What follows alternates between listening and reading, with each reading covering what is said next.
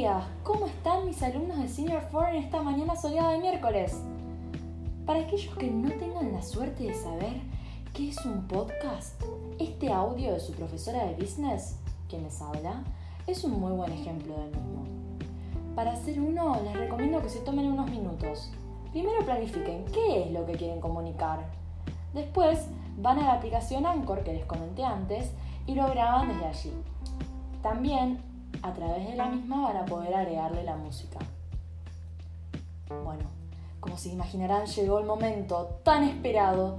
Tengo que develarles qué es lo que deben hacer. La propuesta consiste en que graben un podcast comentando una idea que les haya quedado después de ver el documental de Social Dilemma y de visitar el website asociado. La única regla que deben cumplir acá es ser creativos. Ojo, no desesperen, les voy a proponer algunos ejemplos. Pueden hacer una radio con una review del documental, suponer que están hablando a su yo del pasado, o a un hermano más pequeño, hasta a sus abuelos, y darles recomendaciones cómo pueden usar las redes sociales efectivamente.